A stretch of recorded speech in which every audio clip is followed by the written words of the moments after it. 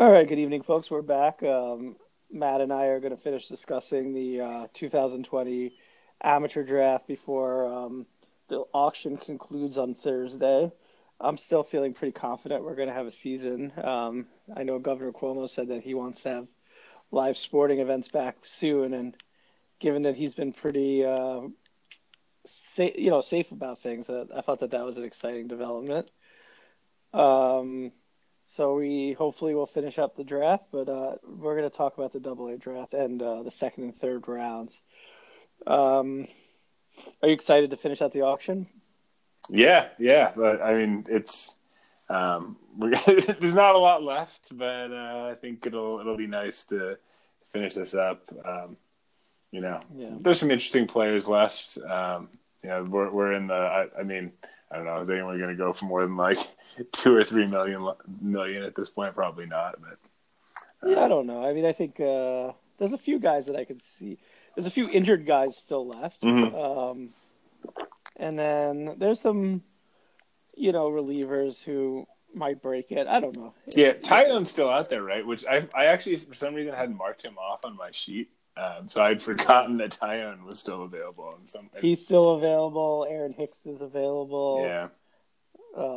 Which, I don't think he'd go for more than $1 million, Right. but he's something to consider. Yeah, Carlos Rodon too, in a similar situation. Yeah, Rodon, exactly. Yeah, Yeah, Tyone's the one that's probably, I mean, that certainly should go for more money, but we'll see if he does. Yeah, I mean, look, if he's available in the snake draft, I'll take him. Right? Yeah, same.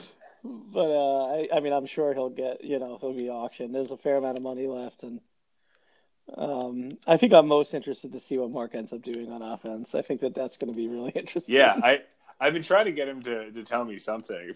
For a while, I thought he was just banking on there not being a season, but he claims that's not the case.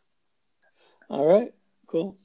So in the second round of the Double A draft, just looking over it to prepare for tonight, people took a lot of kind of like in the majors guys in the second round, which I think is a little bit different than we've seen in second rounds past. Like normally second round is where we start seeing the reaches on college players and kind of like, the Jason Dominguez's or the other kind of international players. But this year there was a lot of kind of like established players. Clark Schmidt got picked.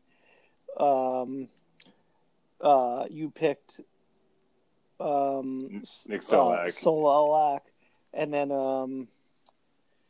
Tony Gonsolin, who was on my team last year, got drafted by Dubner. So what did you think about that? Yeah, it's an interesting point. I hadn't really thought about it from that perspective, but you're kind of right. There weren't really a lot of like deep dive, young guys, and one of the few there was I thought it was a particularly bad pick. We can talk about that one separately. But yeah, that's interesting. You didn't talk about Yoshi Tsutsugo.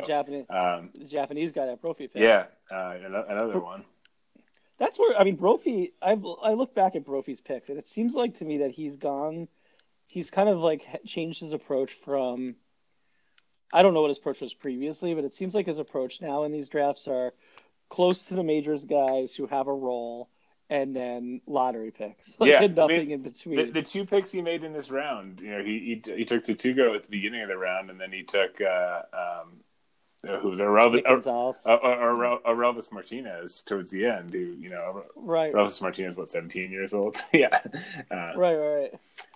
Yeah, and then Josh James last year, and so it's interesting. Like he's not somebody who I would peg to. And then didn't he pick that guy from Colorado? I mean, not Colorado, Detroit the year before, the outfielder. Oh yeah, Christian Stewart. Who's not very good. No, yeah. So it's been interesting to see kind of Brophy's approach in Double A recently. Yeah, interesting point. I hadn't considered that, but yeah, he has taken a lot of closer to the majors guys, more than I had really realized. Yeah. So of these guys who are close to the majors, I guess who do you think is like the most exciting future upside of them, and then who do you think will be the most helpful in 2020? I mean, I'm gonna answer the second question first. I think that's the easier question. I think Satsugo, he's the one guy who I think has a pretty clear, probably the clearest role right now. In that kind of worst case scenario, we're looking at probably a platoon outfielder or DH for the Rays, who's gonna play against right-handers at the very least, might also hit against left-handers depending on how well he plays and what Tampa decides to do there. But Tampa wants to, they're going to platoon everybody. And I think the idea is probably that he'll start as a platoon guy. But, that's like worst case scenario. You've got, a solid platoon bat, who, and I guess they've tried him at third base too. So maybe some positional flexibility. We'll see. They don't really have they're trying everybody at third base. Nate Logot looks. Yeah, I heard that too. I guess they don't believe in Yandy Diaz, is what this tells me.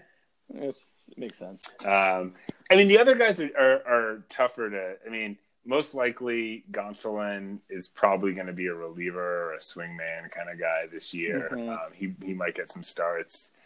Schmidt, maybe he pitches for the Yankees this year. They have a lot of depth. Maybe some of those injuries resolve themselves by the time the season actually gets started, and so it's kind of hard to know if he's going to play in the majors. I do like Clark Schmidt a lot. I think he could be valuable down the line. He's a guy. I know the reports on him this spring were outstanding. So I think he's got a chance, but his role is unclear. And then, I mean, I really like Nick Solak. Again, though, I think it's his role is not entirely clear. Is he going to get regular playing time, or is he going to be kind of a part-timer? I think most likely he's a full-time player next year. But the thing is, he may be kind of a part-time outfielder DH, and the thing is, they also have Willie Calhoun and Shin-Soo Choo on that roster, and they're all kind of the same type of guys who they can hit enough, but they can't really play the field very well, and it's kind of hard to use all three of them at the same time. Yeah, it's possible that they'll just give up on Odor and let him Solak play second. Yeah, I mean, it sounded like when Calhoun got hurt in the spring before all this happened, it sounded like Solak was going to be the starting left fielder, but now Calhoun will probably be healthy by the time the season starts. They tried him in center. I don't think he was very good, but again, like their option, the Rangers' options in center field and like first base, there's not bad players. They don't like Danny Santana is not a good player. Greg Bird is in the first base competition. Like there are a lot of places where Solak could find playing time here. And is it their intention to play Gallo in center? No, Gallo's playing right, I think. Okay. I think he's on some depth. He's on some depth charts at center field, which I was kind of shocked. I think they said Danny Santana is going to be the starting center fielder. Got it. I didn't think he had that much like outfield range. I think he's like an okay. I mean, he played some center last year. I think he's like a decent defender. I mean, he was. I don't know. I think he's kind of like Aaron Judge, and then he's a little bit more athletic than maybe he's given credit for. Yeah. But I like Solak a lot. I think Solak's the kind of guy, as long as he's playing, he's going to be useful because he can hit and he can run. Did you consider Hoerner at that spot, and what did you like about Solak more than Hoerner? I just thought Solak had more upside with the bat, even though I think there's a strong possibility that Hoerner's the better real-life player there. Hoerner's we can talk about Hoerner in more detail, too. And Hoerner is a guy is a really tough guy to get a read on. That coming out of Stanford, he had no power. Just did not hit. He could hit, but he had no power. And then they changed his swing, and he showed power briefly, and then he immediately hurt his wrist, and the power disappeared again. And now it's like it's hard to know what's real there. If he is going to hit for power or not. I mean, and I don't think he's ever going to be a big power guy, but if he's the kind of guy who could hit 20 home runs, he could be great because he can really hit. If he's going to hit 10 to 12 home runs, it's a different story. And then that kind of unless he steals more than like 20 bases. Right. And I don't see him as the kind of guy who's going to run that much. I mean, he's athletic, but I don't think he's going to steal 20 plus bases on the regular. Yeah. No, probably more like if he goes 15-15 and doesn't kill you in OBP, second base is kind of a mess. I'd take it. Right. Like, yeah, I mean, I think you're looking at, you're hoping for something kind of like a Luis Arias with a little bit more power. It's kind of like what you're dreaming on him, maybe. Good OBP. And what about where's Urias now? He got traded, right? I said Luis Arias of the Twins, but there's also Luis Urias, who's with Milwaukee now. Yeah, he got traded in the I forget what deal it was from the Padres. Yeah, the Trent Grisham trade. Trent Grisham deal, exactly. All right. Yeah. All right. So, which of the second round picks did you like? Do you want to go with dislike or like first? Like which were your favorite and least favorite? I don't know how much I talked about this. I can't even remember how much I talked about how much I did not like the Oscar Colas pick. So for those who don't know much about Oscar Colas, he's a Cuban player. He defected. He played in the minor leagues in Japan last year. Theoretically, he is a two-way player because that's what he both pitched and played the outfield, I believe, in the minor leagues in Japan last year. Eric Longenhagen basically said he's a non-prospect. He said he can't pitch, he can't play the field. He's at best a DH, likely never gets to the majors. I think he put a 35 on him as a prospect. This is not the kind of guy that should have been drafted in LDB. I think there was maybe a little bit of overexcitement. I mean, I feel like this has happened with some of these Cuban guys that we don't really know what they are, and there's a little bit of buzz, and someone drafts them, and then they end up being terrible. Well, I mean, the problem is like, for every Lazarito, there's Luis Robert or Yasiel Puig, right? Like, there have been guys who have been helpful, right? Or Jose Abreu, and you want to be a year early on them, right? Because if you're not, then you're done, you know. Yeah, but the track record on these guys lately has been rough. Yeah, it's been bad. No question. I mean, I remember Lazarito, like they were just like, "Oh, he's the best thing ever," you know. Like, it's amazing the way these like kind of, it must be like, you know, their backers get these stories written about these guys. You know, and they get good bonuses. Teams, you know, believe in them enough to give them, you know, 7-figure bonuses. So that tells you there's at least, you know, some belief from the industry that there's something there. Yeah. You know, I'm not sure Colas is going to get that. Maybe he will. We'll see. You know, or we won't see. I don't know how the international signing period is going to work this year. Yeah, who knows? Other picks that you didn't like in the second round?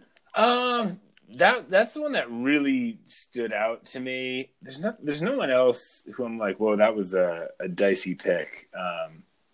You know, there's some of the guys who, in terms of picks I liked, there were some guys who fell further than I expected. Elvis Martinez is one of them. I feel like we're usually all over these teenagers, especially ones that like actually get on top 100 lists, and to see him drop to the back of the second round was kind of surprising. I think Alek Thomas is another guy. My favorite pick. I'm really surprised that he lasted as long as he did. I had him as kind of early to mid second, even late first rounder.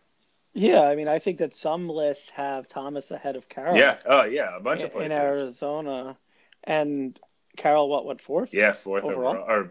Fourth or fifth. Was it fourth or fifth? Fifth. So I mean, yeah. So I was really surprised that Thomas was still there. I thought that he would go much earlier. You know, it was a good value pick by Sean there. Yeah, I also like Mark's Jose Garcia pick. That's a guy. That's another Cuban player actually, but a player who's gotten some playing time, and I feel like whose stock was kind of on the rise during spring training. Showed up on a couple top 100 lists, I think, but I think I've seen a couple of people say if I had to do it all over again, I would have ranked him a lot higher than I did. Yeah, people. I think Hunter Bishop also is a guy who has been getting a lot of juice recently and like gonna climb up lists. Yeah, I mean, San Francisco is a tough place to play though. It's a real knock on any hitting prospect, but Bishop could be good. What What do you think? What makes it hard about it? You think? I mean, it's just it's the air, really. Yeah. It's Yeah. just they've got with the marine, what they call it, the marine layer. It just makes the ball.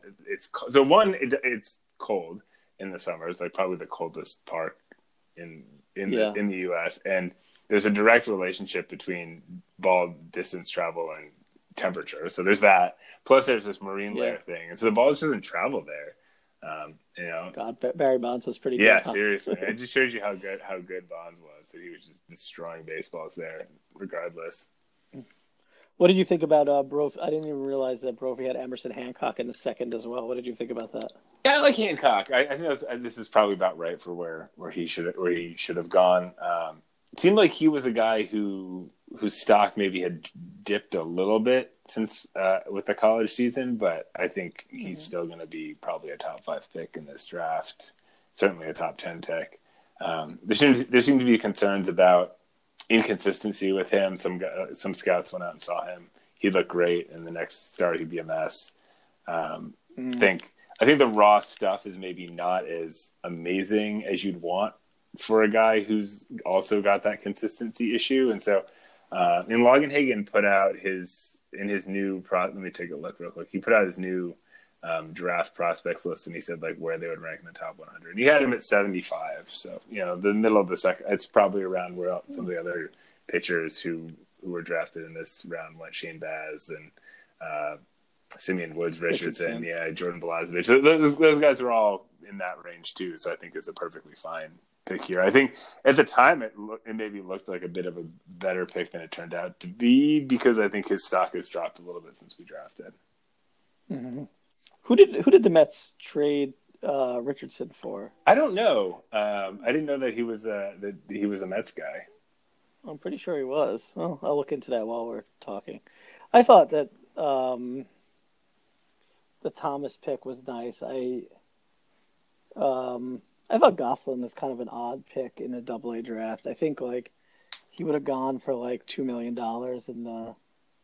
in the auction. Yeah, I mean he's one of those guys where if he wasn't with the Dodgers, I think would be a lot more valuable. But he's facing like such a battle for a rotation spot and for playing time, and is going to continue to have to deal with that. He's Richardson was like the major piece in the Stroman. Okay. Oh, that's right. I didn't know that. Yeah. But I thought Chris did it. Chris also did this kind of like high prospecty and then kind of high floor thing with Varsho and Schmidt. If Varsho could stick at catcher, I think that he's an interesting player. Obviously his value will dip a bit if he ends up in the outfield or with no position. Right. Yeah. I mean, I think with Varsho, the dream is that you kind of get a Evan Gattis situation where he plays enough games at catcher to get you eligibility there, but he's not really a catcher. He plays catcher once a week or something like that, and he's eligible there. 'Cause it seems like he's got the kind of bat that can play elsewhere, and too. If you have a guy who can legitimately, has a bat good enough to play in the outfield, but has catcher eligibility, that's a top 5 catcher. Yeah, for sure. Yeah, maybe even like a top 3 catcher. So I like Varsho. Not a lot. Was he the only catcher that got drafted this year? There were a lot of other catchers who could have been drafted who did not. And Sean Murphy didn't go, and what's the Bart? And what's the Padres guy? The Padres have a catcher who was also quite highly regarded and who could have gotten drafted. Hold on. Well, there's a Mets guy, Alvarez. Yeah, he's real young though. Luis Campusano is the guy for the Padres who I thought also could have legitimately gone. Yeah. Well, hopefully they'll stick with Mejia for a long time. But one other thing on Varsho, then I feel like I've read this a few places. It's like there seems to be this thought that they are going to transition to robot umps, a computerized strike zone at some point, and pitch framing will no longer matter. And guys who struggle with pitch framing, like Dalton Varsho, could be catchers because that's one of the things that he doesn't do very well. And so guys like that, catching prospects who are kind of fringy defensively now, might actually get to play a little bit more catcher and actually be catchers because of that. That's interesting. I hope we don't go to robot ump. I thought they seem to. So one thing I saw, I'm trying to remember where someone someone's playing around with it in some other league. I don't know if it was like the Atlantic League. No, I think they did. What... It was like in spring training in Japan or something. But anyway, they like shortened the games by like 6 minutes, and I think that's really appealing to Rob Manfred. But it seems like it would shorten the games up, and that's one thing they're looking to do. So if Robot Umps get you there, then I think it's even more likely that it's going to happen. Yeah, that's interesting. All right, so the third round, though, we saw plenty of kind of far out there guys that are young and kind of lottery picks. So, it was an interesting round. I thought that, Marquez, that Dubner picked, fell pretty far. I thought that he was probably going to go in the second, but he went in the early third. Yeah, I mean, I think he's in that same group. I don't know. I mean, he and Shane Baz have like the exact same scouting report. Like they're high. They're guys who, worst case scenario, they're going to be relievers. They throw real hard. They maybe don't do enough else right now to be starting pitchers, and it depends on how they develop from here. But I mean, it seems like both are going to be good relief pitchers if nothing else, and maybe if they can develop other pitches because of how hard they throw. They have very high ceilings, so if it breaks right for them. Right. We're probably a long ways away from knowing the answer to that. Yeah, absolutely. On both of those guys. So which of these lottery picks do you like the best or the worst? Obviously, you must like your own guy. Yeah, I mean... Talk a little bit about some of these young guys. Yeah, we talked about Veen on the last one, so I won't spend too much time on Veen. I don't know. I've read more about Eric Pena since the draft. I kind of thought at the time that he was maybe a little too far off. I mean, he seems like the kind of guy who's got that ceiling that you're looking for. But I mean, he's 16. Yeah, and I'm also surprised that what's his name from Oakland, who was Robert Poisson didn't go. They're kind of similar. Yeah, I thought Poisson had a chance to go in the first round. Yeah, I thought he would go somewhere in this draft, and it didn't happen. I think both Pena and Poisson are much more highly regarded than Aaron Bracho, who I've read. I don't really see the hype for Aaron Bracho. I don't really understand. Longenhagen is another guy. I mean, I follow Eric Longenhagen and Kylie McDaniel and Keith Law, and none of them think he's anything, or they don't see future star with him. And it's like, if you're going to take a guy who's that far away, he's got to be a future potential star, or what's the point? Well, some fantasy prospect writers say like he's grouped into the possible next Franco group. I think that's what Chris was probably reading. I read it too. Right. Like, I had him pretty high up as like a lottery pick kind of guy. That that wasn't the way my draft was going to go, so I knew I was not going to pick him. But I'm not so. I mean, Chris is looking at Torkelson. Yeah, the Torkelson pick was amazing. That looks fantastic in retrospect. I just think though, and this I'm gonna go out and criticize the whole industry here. I think there is this kind of new industry of prospect writers for fantasy who are writing for people like us who don't know any more about prospects than we do. They don't scout. Right. They know what they read on the internet, and like, you got to be different in some way. You got to generate content, and so you're trying to find these guys. You're trying to find the next Franco, and you hit on a guy like Aaron Bracho who is really far off, has a few skills, but like, I think like 2 years ago, we would not have given a shit about Aaron Bracho. Like, this is not a guy that I think we would have been on any of our radars. And I think he's just someone that, someone like me with a bunch of time on his hands dug this guy up and started touting him. And I don't think any of the guys who actually scout players are really into this guy at all. Fair enough. I mean, I don't know. Like, I picked a junior in high school. I'm just, Clinton, and then was able to trade him for something. Clinton! Man, forgot about that guy. Yeah. I think he got arrested, and he had a Tommy John, and then it didn't work out for him. But Yeah, I mean, I think that's right because we're all trying to hit the lotto in this thing. Yeah. Um, so who are you think were kind of the safer ones of these guys? I mean, they're kind of different because they're college guys, but I liked Brophy and I's picks a lot. I mean, Asa Yeah. Lacy is a guy who I think it's kind of similar to Zach Veen. His stock was kind of on the rise right around the time we were drafting, and so the list maybe didn't reflect exactly where he was sitting at the time. But like the scouting reports that were coming back, people who had seen him were glowing, and I think he's kind of, if you look at like any prospect ranking now for the draft, he's like the clear third best prospect pretty much across the board now. I think he's interesting. I mean, he was always a guy who was like a top 10 prospect in this draft. It's not like he came totally out of nowhere, but he's a big lefty, throws hard.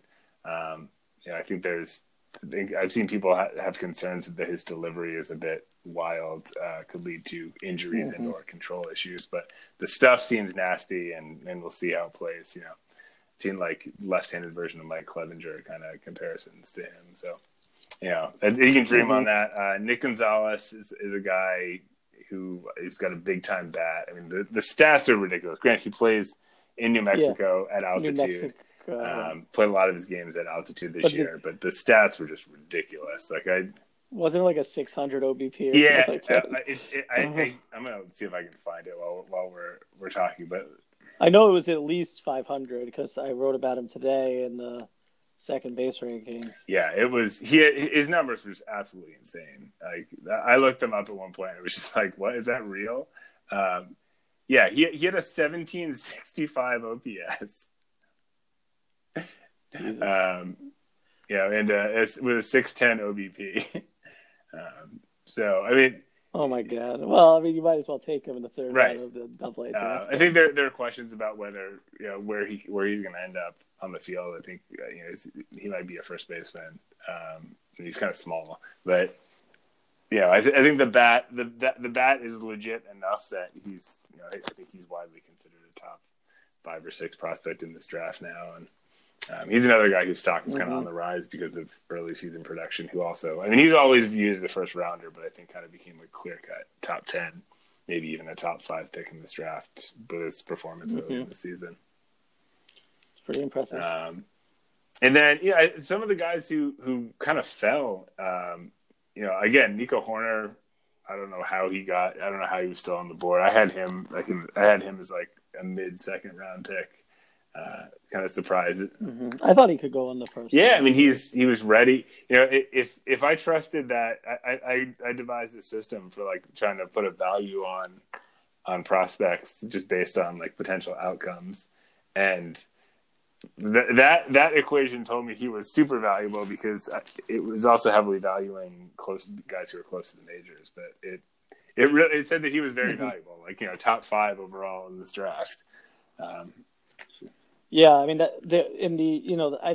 I as part of that kind of new content, there's been a fair amount of like prospect mock drafts with like experts, and he was consistently going in what would be our first round.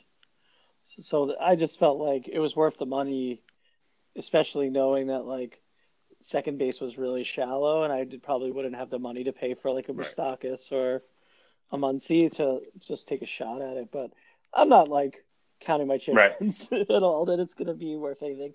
I mean, that tends to happen in these drafts, like guys who are traditionally ranked higher who hang around. So like the Josh Lowe. Yeah, Lowe is the other one I was going to point to, who I was surprised fell as far as he did. Yeah, what do you think about Michael Busch? So it seems like he can hit. I didn't know too much about him, but he seems pretty highly regarded, at least for a future second baseman for the Dodgers. Yeah, look, I want to say one more thing about Hoerner real quick before we move off of Hoerner. But I saw what I thought. It was kind of a great. I don't know, but I thought this sounded like a great comparison in terms of possible outcomes for Nico Hoerner. That someone said his floor is Mark Grudzielanek. And so he's like this utility, like a utility guy who hangs around forever, and his ceiling is Ian Kinsler, and so there's worst case scenario, he's a major leaguer who you probably don't want to roster in LDB, and and in best case, you got a guy who's probably a top 10 second baseman for the entirety of his contract. So there are worse possible outcomes. But as for Michael Busch, I still don't really know anything about him. He and Peyton Burdick I don't think I'd heard of either of those guys. I looked after the fact. I think Busch was a bit more highly regarded as a prospect.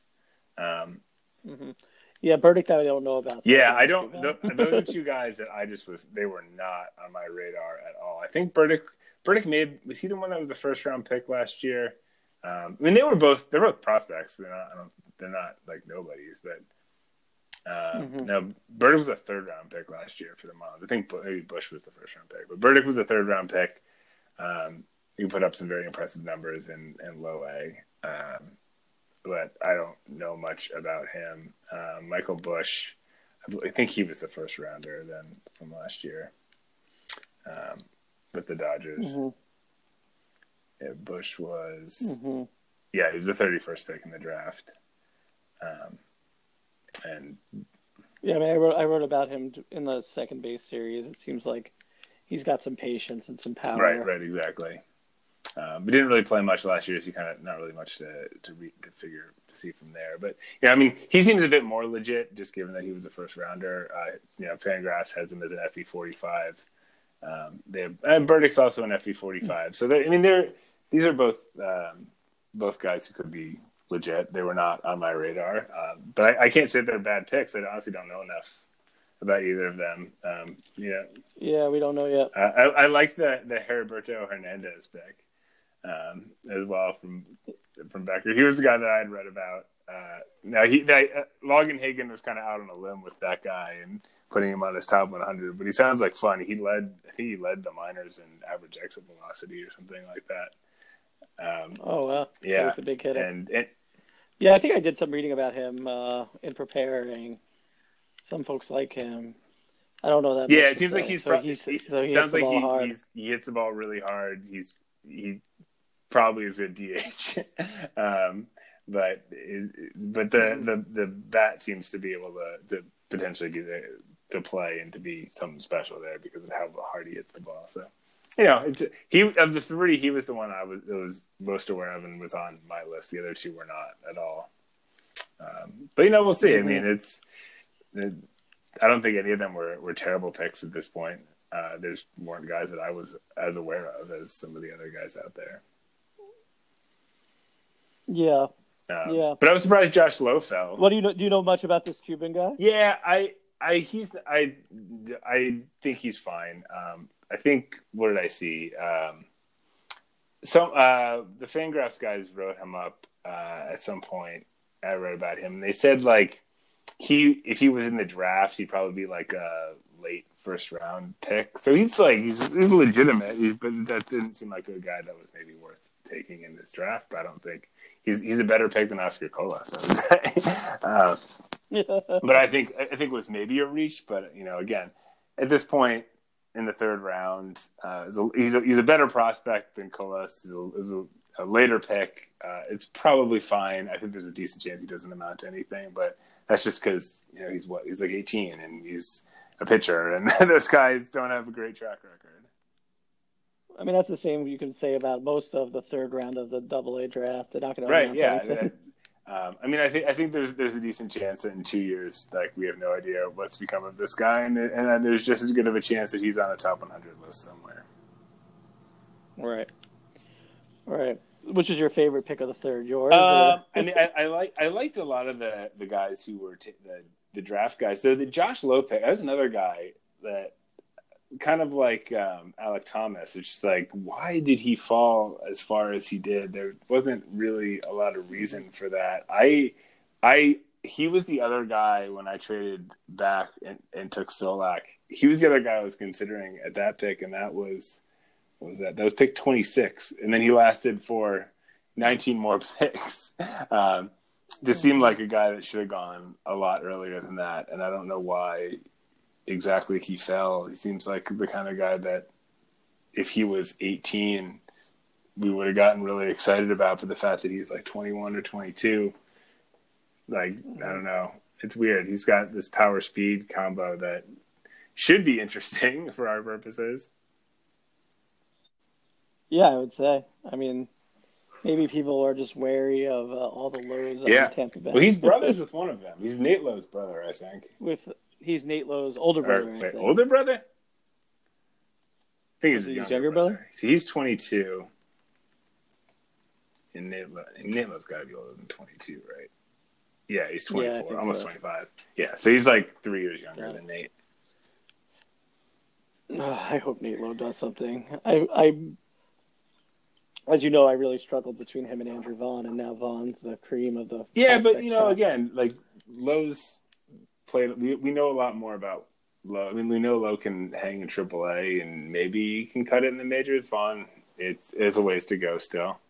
I think there certainly seems to be some concern about bat speed with Nate Lowe. Is the one thing that I've read. Yeah. That I think we've talked about this, but his ability to hit high speed is in question, and it was certainly concerning that Tampa didn't seem confident enough to they kind of bury him, fill third face. We didn't talk about Lodolo or Hendrick before we. I mentioned Hendrick in the last one. He's a tough one. He dropped a bunch in Logan Hagen's last list. That's because he's like a Northeast guy who basically didn't get a season. So no one really knows what to make of him. Potentially he could be interesting, but I think we just don't know enough. He's the kind of guy where if there were a minor league season this year, which doesn't seem like there's going to be, if he showed well, if he hit well in the minors, who could shoot up a list. But I don't know if we're going to know enough this year on him. So he's promising. He's like a lot of these other guys who, there's a potential. There's certainly potential. Lodolo is a weird pitcher. He doesn't walk anybody. He has elite command. He doesn't have nothing stuff, but his stuff is pretty average. But average stuff and elite command can play. I mean, especially if you're lefty. Right, exactly. So, I mean, guys like this, I feel like sometimes, there are great versions of this player out there, and then sometimes they just get to the majors and their K rate is like 5 per 9, and that's just not it's just not going to get it done these days. Right. So I don't know. I guys like that are tough for me to want to take in these drafts because the ceiling just doesn't seem high enough when the floor is like these guys are kind of viewed as quote unquote high floor, but that's not really the case. The floor is that they're a sixth starter and bounce back and forth between the majors and the minors. That's that's right. That seems like worst case scenario. That's not really what you're looking for.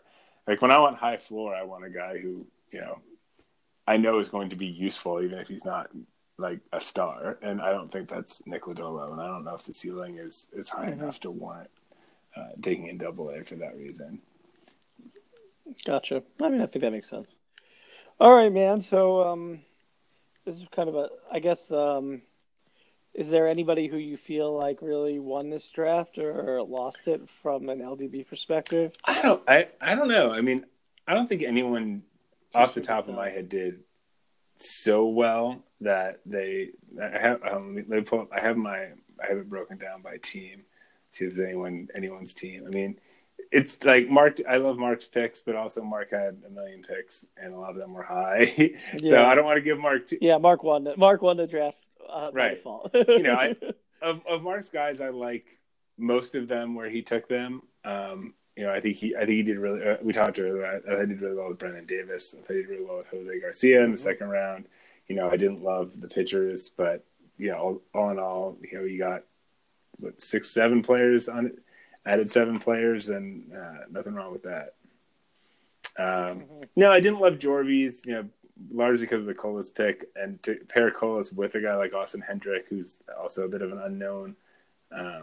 I would have liked to see a little bit more certainty, and also, Carroll is young and far off too. And so I don't know. That was just a lot of guys who have a lot of risk. I would like to see a little bit more there, but that this is kind of Enjorby style. This is a risk reward thing, and he's got a lot of those guys in the majors now, and should be all right. Yeah, now he's in great shape finally. Yeah.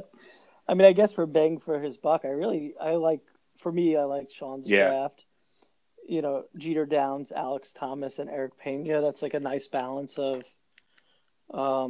two closer guys and I think he took two guys who kind of fell a little bit further than they should have in Downs and Thomas, right. And then Pena's a nice wild card kind of pick there at the end.